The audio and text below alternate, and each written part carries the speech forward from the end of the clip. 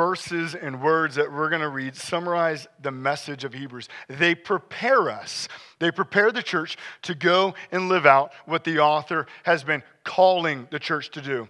And my hope is that on the basis of God's word this morning, that your understanding of the gospel would be crystallized, that your faith would be strengthened, that you would have a greater joy and desire to run the race that is set before you. And for that to happen, I really feel like we need to know what this passage is about and what the main point is. So the main point this morning is that the blood of Jesus saves us from the grave to glory. And so that's what I want us to know. The blood of Jesus saves us from the grave to glory. And we're going to unpack that as we go. But I'm going to go ahead and invite you to stand. We stand at the reading of God's word. We're not going to have you go up and down as the children did this morning, although that was quite fun. I think we've gotten our exercise in. Hopefully you are awake by now. But we are going to read chapter 13, verse 20, all the way to verse 25. Now may the God of peace, who brought again from the dead our Lord Jesus, the great shepherd of the sheep, by the blood of the eternal covenant, equip you with everything good that you may do his will, working in us that which is pleasing in his sight, through Jesus Christ, to whom be glory forever and ever. Amen. I appeal to you, brothers, bear with my word of exhortation, for I have written to you briefly. You should know that our brother Timothy has been released, with whom I shall see you if he comes soon. Greet all your leaders and all the saints. Those who come from Italy send you greetings. Grace be with all of you. Let's pray. Father, I pray right now, bless this word, your word. Accomplish everything that you would desire in it. God, give us understanding of your gospel. May we be in awe this morning of the gospel. May we be humbled as we behold the gospel. May our minds, may our hearts be stretched as we realize the extent of your grace in which you have saved us. I just pray for this morning, Lord, that we would all run the race with greater vigor and zeal because of understanding the power of your gospel and what you have done for us in Jesus. In your name, amen. You may be seated.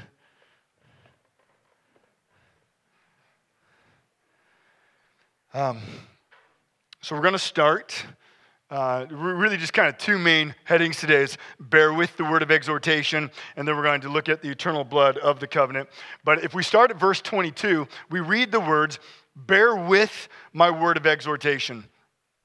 The words exhortation refer to the message of Hebrews. In fact, those exact same words are used in the book of Acts to describe the sermon that Paul gives in Acts chapter 13. And so this, we said all the way back in the beginning of Hebrews, this isn't just a letter. It's really written like a sermon to the church, to be read before the church as a sermon. And we all know sermons are meant to have a point, and they're meant to call us to response. And so this sermon that the author has written to the church of Hebrews and to us is calling for a response. And so we could say, so what is that response? Well, it's the word bear. Bear with it now. And the word bear means to put up with.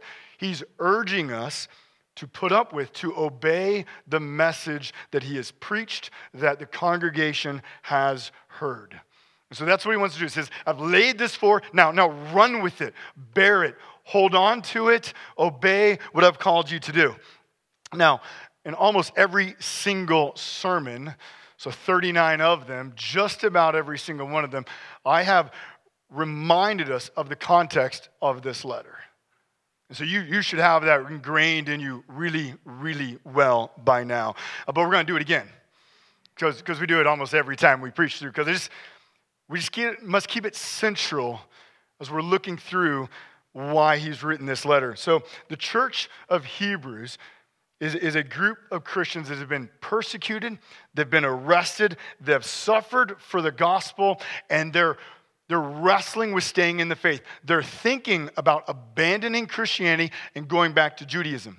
Judaism was legal. Judaism was safe. Jews were not persecuted. So to go to that would be easy. To go to that would avoid all the pains and the sufferings they have experienced because of Christianity. Now, I don't think that there are many people here this morning, and you might be, but I don't think there's many who are being tempted to turn to Judaism. But I do think that there's many of us who have struggled with our faith, who will struggle with our faith, and we've wrestled with, should I keep running? Do I still believe in this thing called Christianity? And oftentimes these kind of thoughts can take place because of situations, because of trials that have gone on in our life. Perhaps you've experienced a death, some type of loss, maybe some level of suffering, or even some type of health issue that's lasted for a prolonged period of time, and you've said, why, God? If you really are good, why or how could you let this happen? And so I just want to ask you just to kind of examine yourself this morning. Just take a moment and just go, where are you in your faith right now? Are you struggling? Do you know someone who's struggling? Are you wondering, or have you wondered, is Christianity worth it? At this moment, can I really keep going? Can I keep running this race? And so perhaps you've been tempted, or if not today, perhaps that will come at some other point in your life. And so the author here has told the church of Hebrews and has told us today to keep in the faith. He's called us to stay in the faith. In chapter 2, he said, watch out for spiritual drift, from drifting away from the gospel. In chapter 3, verse 6, he said, hold fast your confidence. In chapter 3, verse 14, he said, hold our original confidence firm to the end. Chapter 4, verse 11, strive to enter the rest. Chapter 10, 23, hold fast the confession of our hope. 12, run with endurance. 12, 15, see to it that no one fails to obtain the grace of God. 13, 9, do not be led away by diverse and strange teachings. So the whole thing is stay in the faith. Don't fall away. The question then is, as we come to the end, how? How do we persevere? How do we keep running the race? Because he's not telling us just suck it up. Be tough. Wear the Nike shirt. Just do it. Don't complain. That's not what he's telling us to do. That's so often how we functionally act as Christians, but that's not what he's telling us. Rather, throughout the book of Hebrews, he's invited us into a deeper understanding of the gospel. For the answer for how we persevere is by the gospel. We persevere by the gospel. The Christian life begins and ends with the gospel, and everything, when we're in this word, is meant to help us better understand the gospel. And so we're going to look at verse 20. If you look at verse 20, it begins with the words, now may the God of peace. Just pause right there. Sometimes we read so quickly. Our God is a God of peace. Do you know that? Just reflect on it. He's a God of peace. And the only reason we can be saved and forgiven is because the God of peace has provided a way for us not to be under his wrath, but to experience his peace for all of eternity.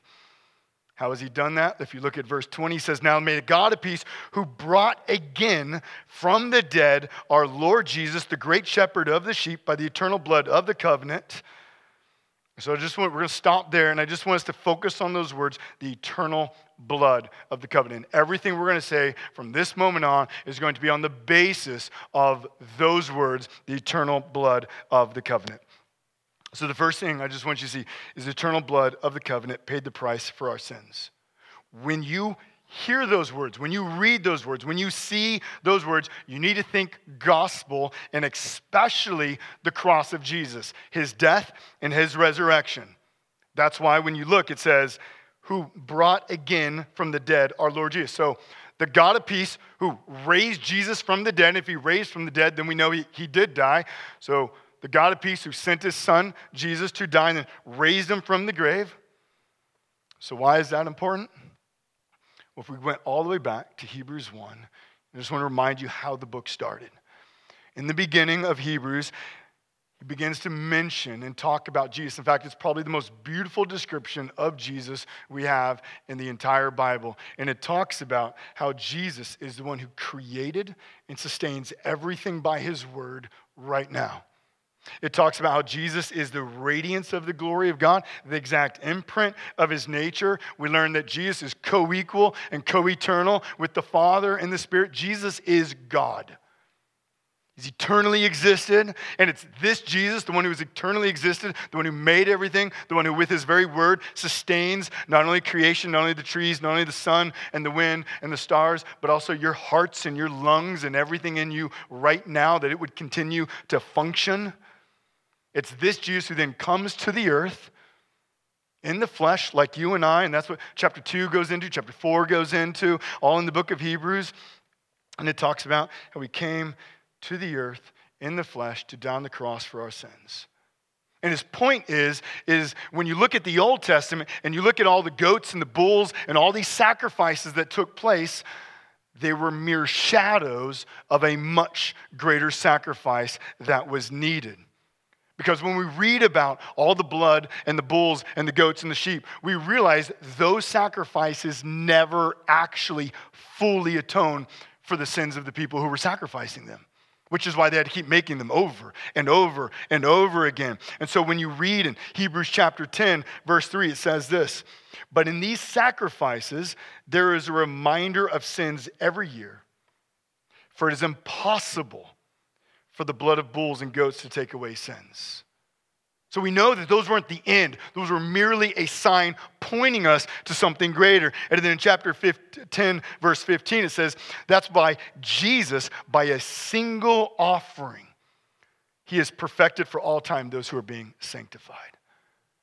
That's the gospel. The animal sacrifices were a constant reminder of how sinful we are, and we need a much greater sacrifice, and that's why Jesus came. Jesus is the greater sacrifice. He's the perfect sacrifice. Jesus is the one who came to deal with our sins, and 3 days later, we read that he rose, proving that he conquered sin, death, and Satan. And so the author, throughout the book, and as he's bringing it to an end, he's saying, if you leave Christianity, if you abandon this faith in this Jesus, then you're abandoning the only means in which the God of peace has made for you to live with him for all of eternity. Neither Judaism, atheism, Hinduism, Buddhism, or any other religion can bring about forgiveness of sins. Jesus, the eternal Son of God, is the one who died, is the one who rose, so that we could be justified, declared righteous. There's no forgiveness in any other name, which is why in Acts 4, chapter 4, verse 12, Peter says, there's no other name under heaven by which we can be saved. So if you reject Jesus, if you want to go to Judaism, if you want to turn to anything else, you're leaving the only means in which God has provided for us to have forgiveness of sins. There's no other forgiveness in any other name, in any other place. So that's the first thing we have to remember as we're coming to the eternal blood of the covenant. It pays the price for our sins. So that's number one. Number two, the eternal blood of the covenant provides the grace for our obedience. Look at verse 21. On the basis of the eternal blood of the covenant, God not only forgives us, but now he equips us. Look at how it starts. So this God of peace who sent his son, who rose him from the dead, the great shepherd of the sheep, by the blood of the eternal covenant, now equips you with everything good that you may do his will. And every blessing that you and I receive is on the sole basis of the blood of the eternal covenant of Jesus Christ, that he came and died for us. So many times, as we came through the book of Hebrews, we said, our salvation is not simply an event.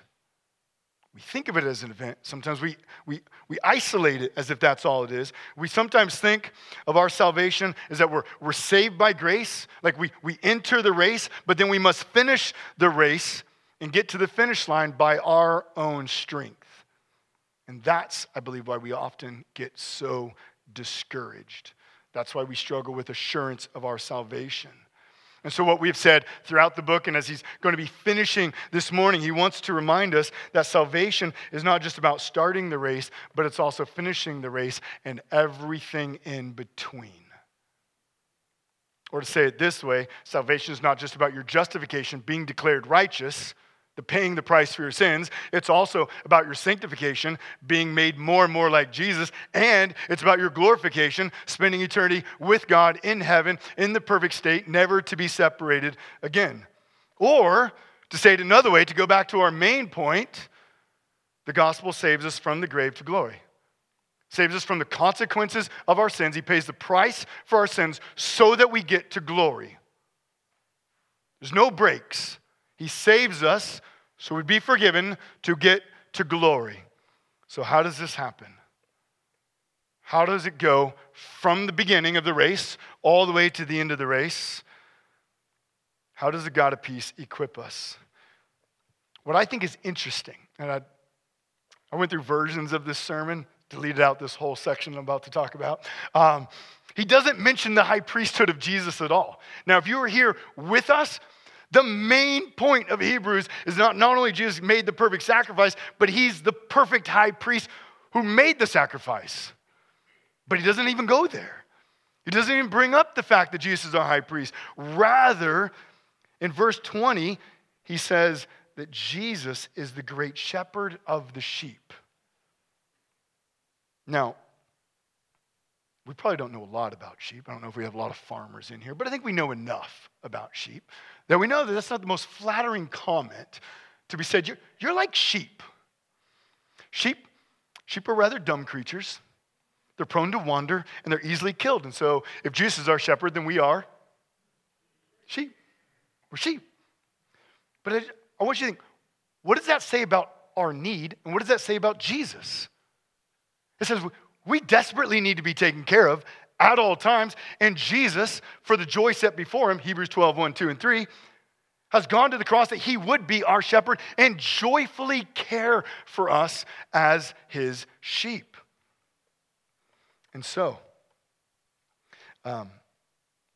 being our shepherd, he guides us, he keeps us, he protects us. Now look at what the point is in verse 21 of this equipping or of this shepherding. It says that he equips you with everything good that you may do his will. So Jesus, as our shepherd, watches over us and gives us grace so we would obey God's will. So what is that? What is God's will? You ever ask that question? What's God's will? How do we know what God's will is? The commands of Scripture reveal to us clearly what God's will is. So if we were just to limit the book of Hebrews and only take a sampling of the commands that we have in the book of Hebrews, we're to hold fast to our confession of faith. We're to spur one another on in good works. We're to gather as the church. We're to run the race. We're to love our spouses. We're to love other believers. We're to be hospitable. We're to guard the marriage bed. We're to submit to elders. So Jesus, as our perfect high priest and our perfect shepherd, is going to give you the grace needed to obey all these commands that we would live a life pleasing to God. That's God's will. And so when you look at the commands of Scripture, that's telling you what it is that God wants you to do. Now, there's often two ways that we respond to the commands of Scripture. Often two ways. First, we can become overwhelmed. This often happens when we begin stumbling and falling and we mess up, we sin. And if we stumble and fall enough times, we begin to start thinking about throwing in the towel and stop trying altogether. We say things like, I can't do it. It's too hard. Have you ever done that? Have you just gone, I can't read God's word. I can't pray. It's too hard to gather with the church. Have you ever felt totally discouraged because of your disobedience? You just look at your sins and you go, there's no point. I've fallen so many times. God probably doesn't want me. Nobody else wants me. I've shared this illustration before, so I do it again. back in middle school, I don't like running at all now. Running is a terrible thing. But back in middle school, I ran a lot. I loved running. I was sick back then. But I loved running. I was pretty good at it. And there was one time I entered a 5K race, and I was in middle school, and it's a community race, and so there's people of all ages there. And I started off well. I was well ahead of everyone in my age bracket, and probably most of their age brackets. And then with about a mile to go, a cramp came in. Now, I've had many cramps. Probably if you're a runner, you've had a side cramp. And what do you do if you get a cramp when you run? You run through it, suck it up, right? Of course, that's what you do. But for some reason, I didn't this time. And that still haunts me to this day. You know, there's things that haunt you, and you're like, a 5K race. Anyways, weird things that haunt us. But as I began to focus on the side cramp more, I began to focus less on running. As I focused on the side cramp more, my pace slowed. As I focused on the side cramp more, I soon began to stop running. And as I walked, and as I continued to focus on it, I eventually just quit the race. And I was like, I'm done. This is ridiculous. That's what happens when we focus on our sins. We just become so overwhelmed because of pain, because of failure, because of suffering. Obedience looks impossible. So we just throw it in. That's response number one. Response number two. So if the first one is to be overwhelmed, the second one is to be overly righteous. These are the people who say, I'm saved by faith, not by works. Doesn't matter if I obey, because I'm saved by grace. Obedience becomes optional to these people. And it would be fun to spend a whole sermon talking about the necessity of obedience, because obedience is the evidence of our faith. Faith without works is not saving faith. We see that, James 2:17. But we're not going to get into all of that. But the overly righteous person says, I don't really need to obey God's word because I'm saved by grace. So the commands are more optional for me, so I'm not going to do that. But that is a distorted view of the gospel, which actually we're going to be starting the book of Jude in a couple weeks, so I encourage you to go ahead and start the book of Jude. One of the main problems in the book of Jude is they think, well, we can do whatever we want. But remember, is salvation an event? No. Salvation's not an event. It's not just about being forgiven. It's about now living as a new creation for the very glory of God, living out his commands, obeying him. And so what I want you to do is turn to Hebrews 8 quick. In Hebrews chapter 8, the author is going to quote Jeremiah, which is the largest Old Testament quotation in the New Testament. And he's going to remind us of the great covenant that we have. So Jeremiah, 700 years before Jesus comes, prophesies of the new covenant, of what we're talking about today. And he describes how it's going to be better than the old covenant. So chapter 8, verse 8 says this, "For he finds fault with them when he says, 'Behold, the days are coming, declares the Lord, when I will establish a new covenant with the house of Israel and with the house of Judah. Not like the old covenant that I made with their fathers on the day when I took them by the hand to bring them out of the land of Egypt. For they did not continue in my covenant.'" That's key there. "And so I showed no concern for them, declares the Lord. For this is the covenant that I will make with the house of Israel after those days, declares the Lord. I will put my law into their minds, and I will write them on their hearts, and I will be their God, and they shall be my people." So what's wrong with the old covenant? Where was it written? Stone tablets. In verse 9, what's the problem with being written on stone tablets? The people didn't continue in the faith. And so, where's it written now in the new covenant? How does he give a new, a better, a greater covenant? He's going to write it on our hearts and our minds so that we will all obey. In fact, Ezekiel 36:27, I think, says it maybe with a little more clarity as we look at it this morning. He says, "And I will put my spirit within you." Same thing, we're talking new covenant here. "I will put my spirit within you and cause you to walk in my statutes and be careful to obey my rules." Hebrews 9:14, so we're back in Hebrews now. It says, "On the basis of Jesus' blood, our conscience has been purified from dead works to" what? to serve the living God. The death of Jesus saves us from a life of sin, so now we live a life of righteousness to God. 1 Peter 2:24. He himself bore our sins in his body. Who are we talking about? Jesus. Jesus bore our sins in his body so that we might die to sin and live to what? Righteousness. Titus chapter 2:14. Jesus gave himself for us to redeem us. Notice what we're redeemed from lawlessness, and to purify for himself a people for his own possession who do what? Zealous for good works. So listen, Jesus pays the price for your sins, but Jesus also, his blood also purchases the power so you would now live a new life of obedience to God. So Jesus, as your perfect shepherd, gives you grace to obey. And you're sitting there going, okay. So I get that we're forgiven, and I get that Jesus gives me grace, but I think sometimes we still think of it wrong.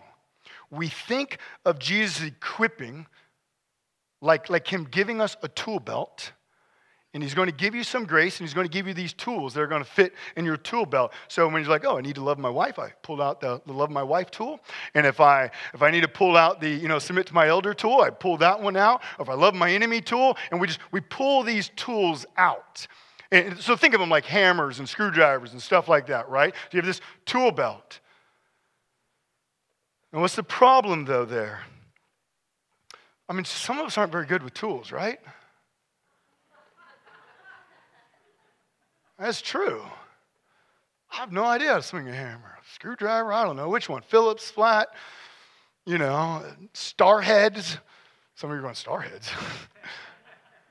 and so when we start thinking about it like this, he's just giving us grace, and now it's up to you to use that grace so you're going to get to the end of the race.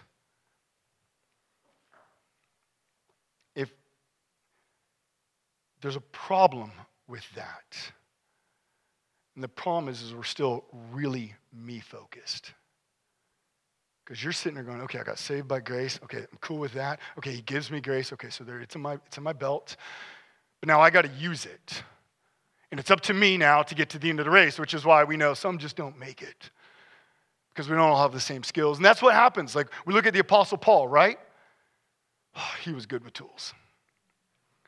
I mean, if we could just be like him, we'd be really awesome.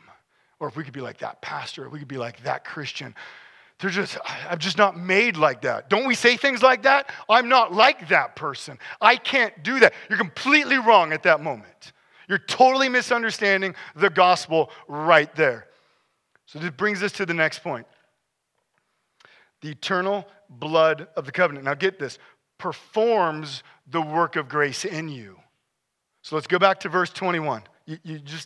So the God of peace, verse 20, he sent his son Jesus, he rose him from the dead. He's given him as our great shepherd, all on the basis of the blood of the covenant, so that he would equip you with everything good, that you may do his will. Now get it, working in us that which is pleasing in his sight through Jesus Christ. Did you miss it? Do you see it? How do we do God's will? How do we use the grace he gives us so we would obey? Don't come up with your own answer. Look at the text. Who works in you? This is our interactive portion of the morning. Who works in you? I'll take one of three answers. You can say God, Father, Son, Spirit. I'm good with them all. I mean, we'll correct it. It's the Spirit, but they're all working in it. It has nothing to do with your abilities and powers. It has nothing to do with your abilities and your powers and your resources. By the blood of Jesus, you're forgiven.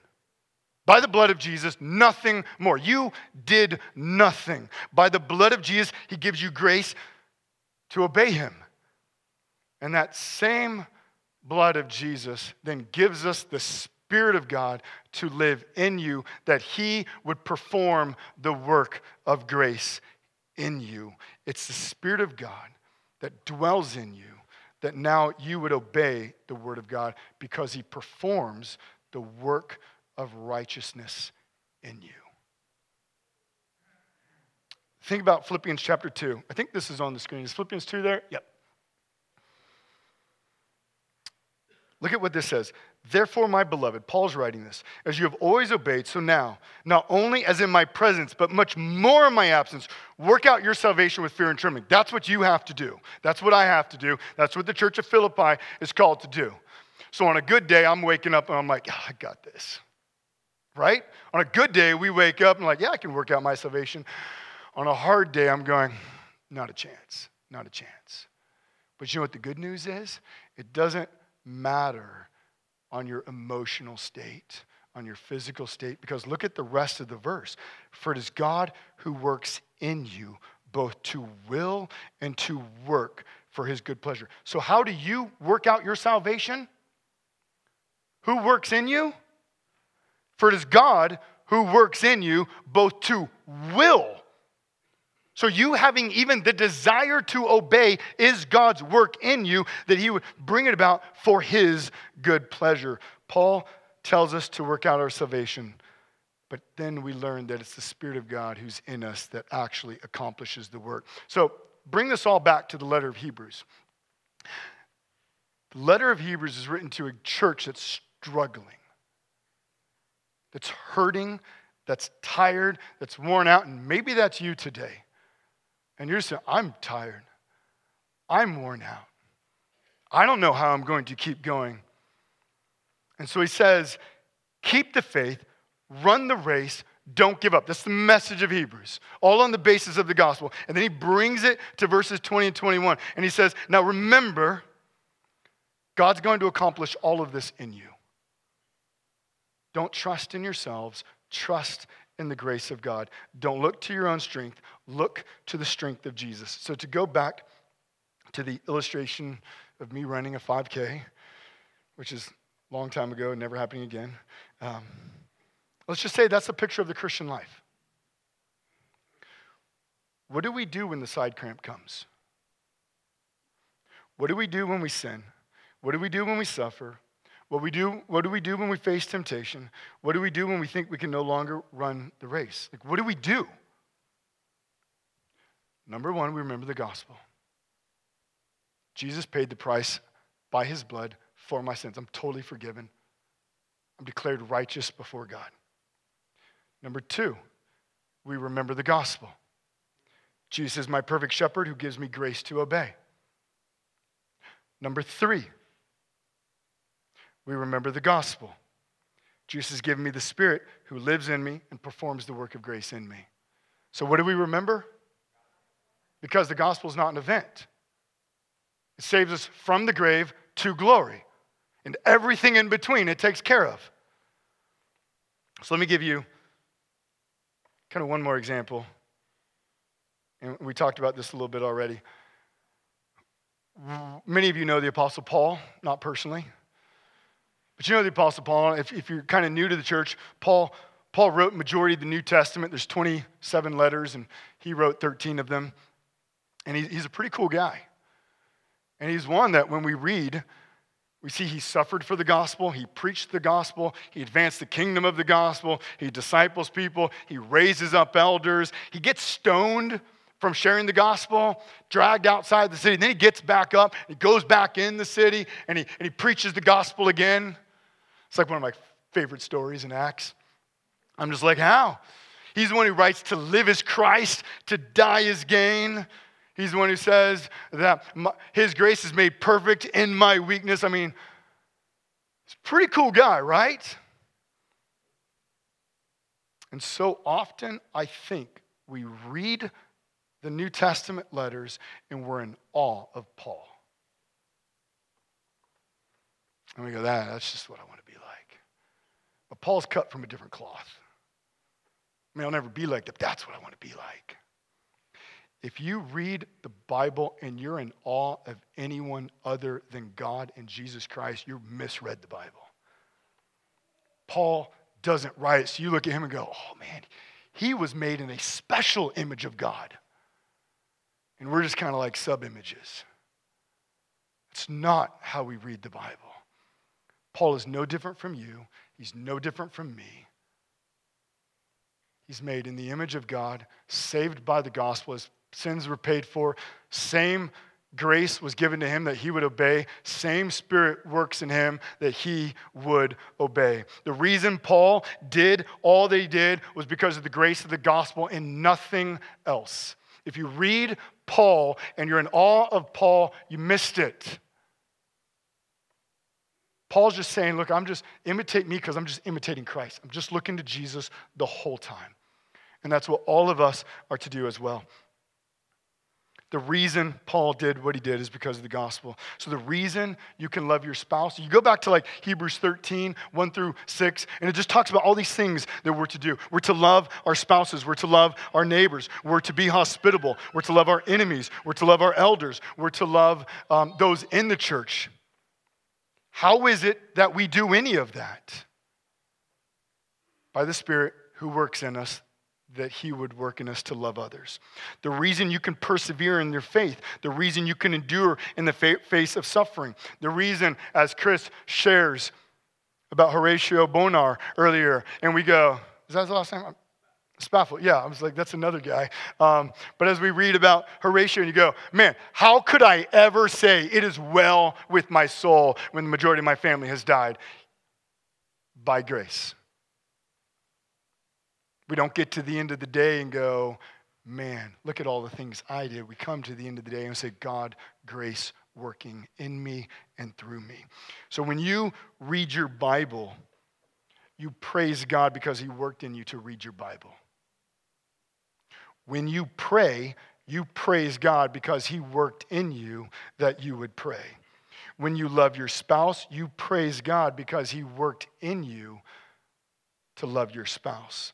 When you gather with the church like you do right now, you don't pat yourself on the back and say, look what I did. I gathered with you. You praise God because he worked in you that you would gather with the church. The blood of Jesus has paid the price for your justification, that you're declared righteous. The blood of Jesus has worked and paid the price for your sins, that you would be sanctified, continually made more like Christ. And the blood of Jesus has paid the price for your glorification, that you will one day live with God, the new heavens and new earth, never to be separated from him again. Your entire Christian life is based upon the gracious blood of Jesus.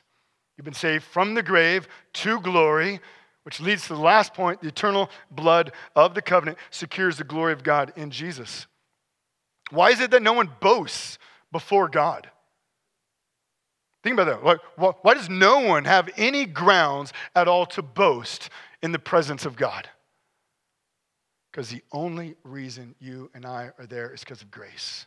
The only reason we run is because of grace. The only reason we entered the race is because of grace. The only reason we get to the end of the race is because of grace. The only reason we will stand in his presence is because of grace. The only reason he's able to use you and me in any means possible for the benefit of the advancement of the kingdom is by his grace.